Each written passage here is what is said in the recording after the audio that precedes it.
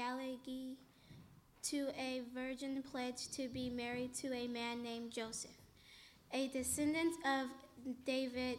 The virgin's name was Mary. The angel sent to her and said, "Greetings to you who are highly favored. The Lord is with you." Mary was gently troubled at his words and wondered what kind of greetings this might be. But the angel said to her, "Don't be afraid, Mary. You found favor with God. You will conceive and give birth to a son, and you are to call him Jesus. He will be great and will be called the Son of the Most High. The Lord God will give him the throne of his father David, and he will reign over Jacob's descendants forever.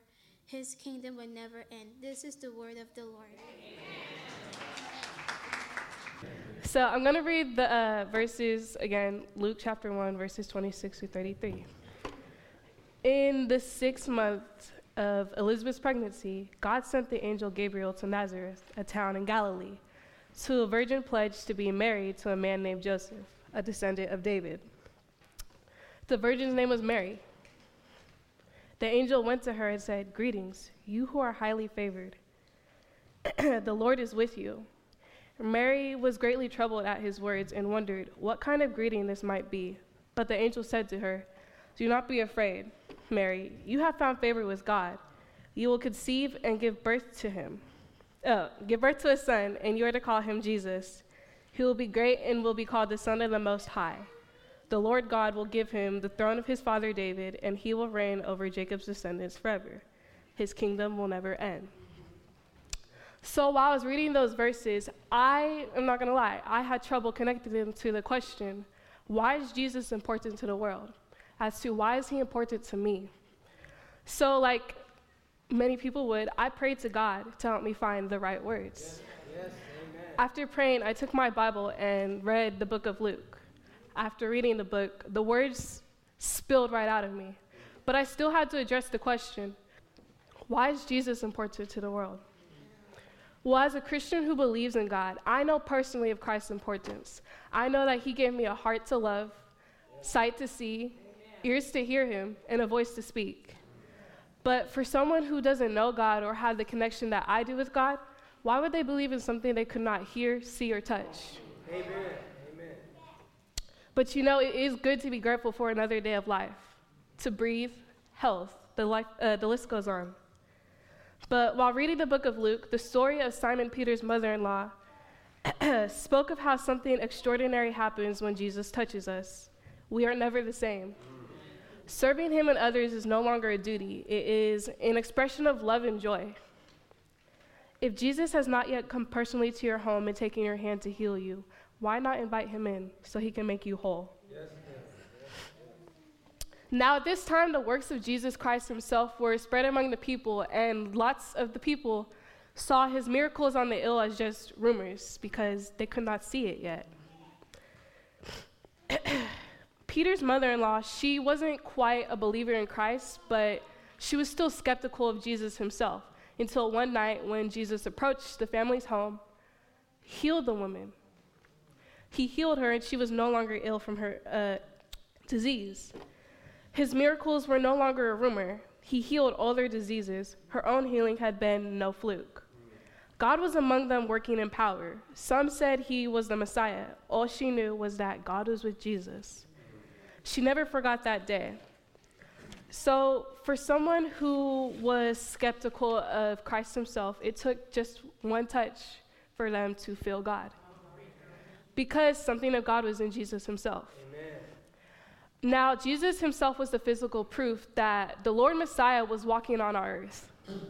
But with the good and miracles Jesus provided to the ill, to the sick, the dead, to the poor, he became more noticed and more popular among the people and being talked around the town as well. So the Pharisees, the overseers, the lawmakers of the church, obviously heard of this Jesus. And they considered his work on the ill, on the dead, to be blasphemous against the church. He was giving the paralytics mobility back, the deaf hearing, the blind sight, the mute the ability to shout. Yet in their eyes, he was blasphemous. The Pharisees failed to see his grace, that he was a blessing sent from above. They could not see his importance on this world. But again, we say, God, please forgive them of their ignorance. Now, there's one Pharisee who watched Jesus give this poor woman's son mobility back, called him boldly blasphemous. Now, Jesus is way better than me because I'm mean. I'm not even joking, I'm mean. I would have retorted back with something less than nice. Yet, God being who he is, he gave us Jesus on this world, the embodiment of forgiveness and grace. And you know what he did? He looked the man in his face, he said, friend, you are forgiven. Amen. Rather than punishing the man for his ignorance, he forgave him. Because apparently the Pharisees didn't know that Jesus Christ himself trumped the synagogue, that he trumped the synagogue and the Sabbath. They didn't know that Jesus Christ himself was Lord of the world they stood on. They didn't know that Jesus Christ himself was Lord of this day, in fact, every day. Amen. Now, in the parable where Jesus and his disciples, enjoying the Sabbath day, counting their steps, picking the grain and eating the kernels, were approached by the Pharisees. And now, the Pharisees didn't like Jesus. So just imagine the attitude they had, the disrespect they had when they came up to Jesus.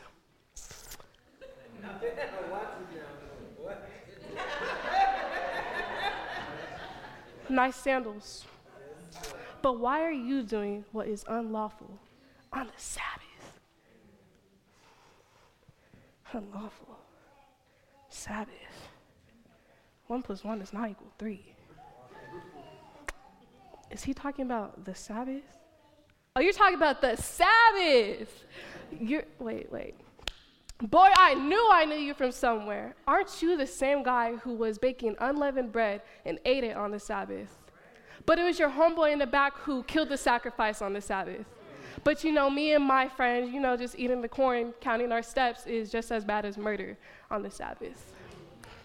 Right. Just making it clear. Now, Peter, Mark, Judas, all his disciples were there to see this. They all heard the debacle between Jesus and the Pharisees, yet not one of them spoke up. Not one of them uttered a word. But yet not one of them ran away to leave Jesus in the dust with his bullies. Yes. You know what they did? They stood right by their Lord's side and listened. Because they didn't have to say anything. Because God put Jesus on this world to be our wall that will not crumble in the path of destruction. Amen. He gave us Jesus to be our crutch before we fell. God gave us Jesus to be our armor, so when our enemies swung their swords, it would not pierce our flesh. Amen. Because right then and there, Jesus knew that his role in our lives would be important because he stood in between the people and the law and said, have faith. Have faith. Give me 100% of your faith, and I got you. I have you. I will fight all of your battles. Now, for some people, this is like deal or no deal. We all see the last silver box, and we all know what was in there. So what you're telling me is, what you're laying out on the table is unending love, forgiveness, strength, health, and courage is what I get if I give you 100% of my faith. Amen. Not 75? You said 100%? Okay. I'm sorry, I just can't do it. I can't do it. I can give you half of that because I still need to have some control in my life. I still need to control what you can't, even though he laid down on the table what he would do for us. Yes, Jesus Christ himself told us what he would do for us, yet we still question the role he played in our lives. So at this point, I had gotten stuck again. So I prayed, God, please help me. And I was about to start another prayer because I still got stuck. And before I can even get that prayer out, this song by Smokey Norfolk came on. It was called Justified. It spoke directly about what I had just written. This was nothing but God working on behalf of me to continue to stay inspired. This song helped me to write about recognizing God in our world of ignorance. The message was, you will recognize me as your Messiah, the Lord of every day. You will recognize the grace that stands before you. You will recognize my hands that have healed you before and still continue to heal you, as the same hands that have healed those with leprosy. You will recognize my voice that has spoken into you, and still does, as the prophet that has given you and the blind to see my sight of grace. You among those that test my awesome, awesome power recognize that I am thou, who you should glorify. Despite the temptations, the sins, I justify your whole life. For I have forgiven you of your ignorance, for I am grace. Do not doubt my grace, for I am the healer, the prophet God has sent down, born by the Virgin Mary to justify you sinners.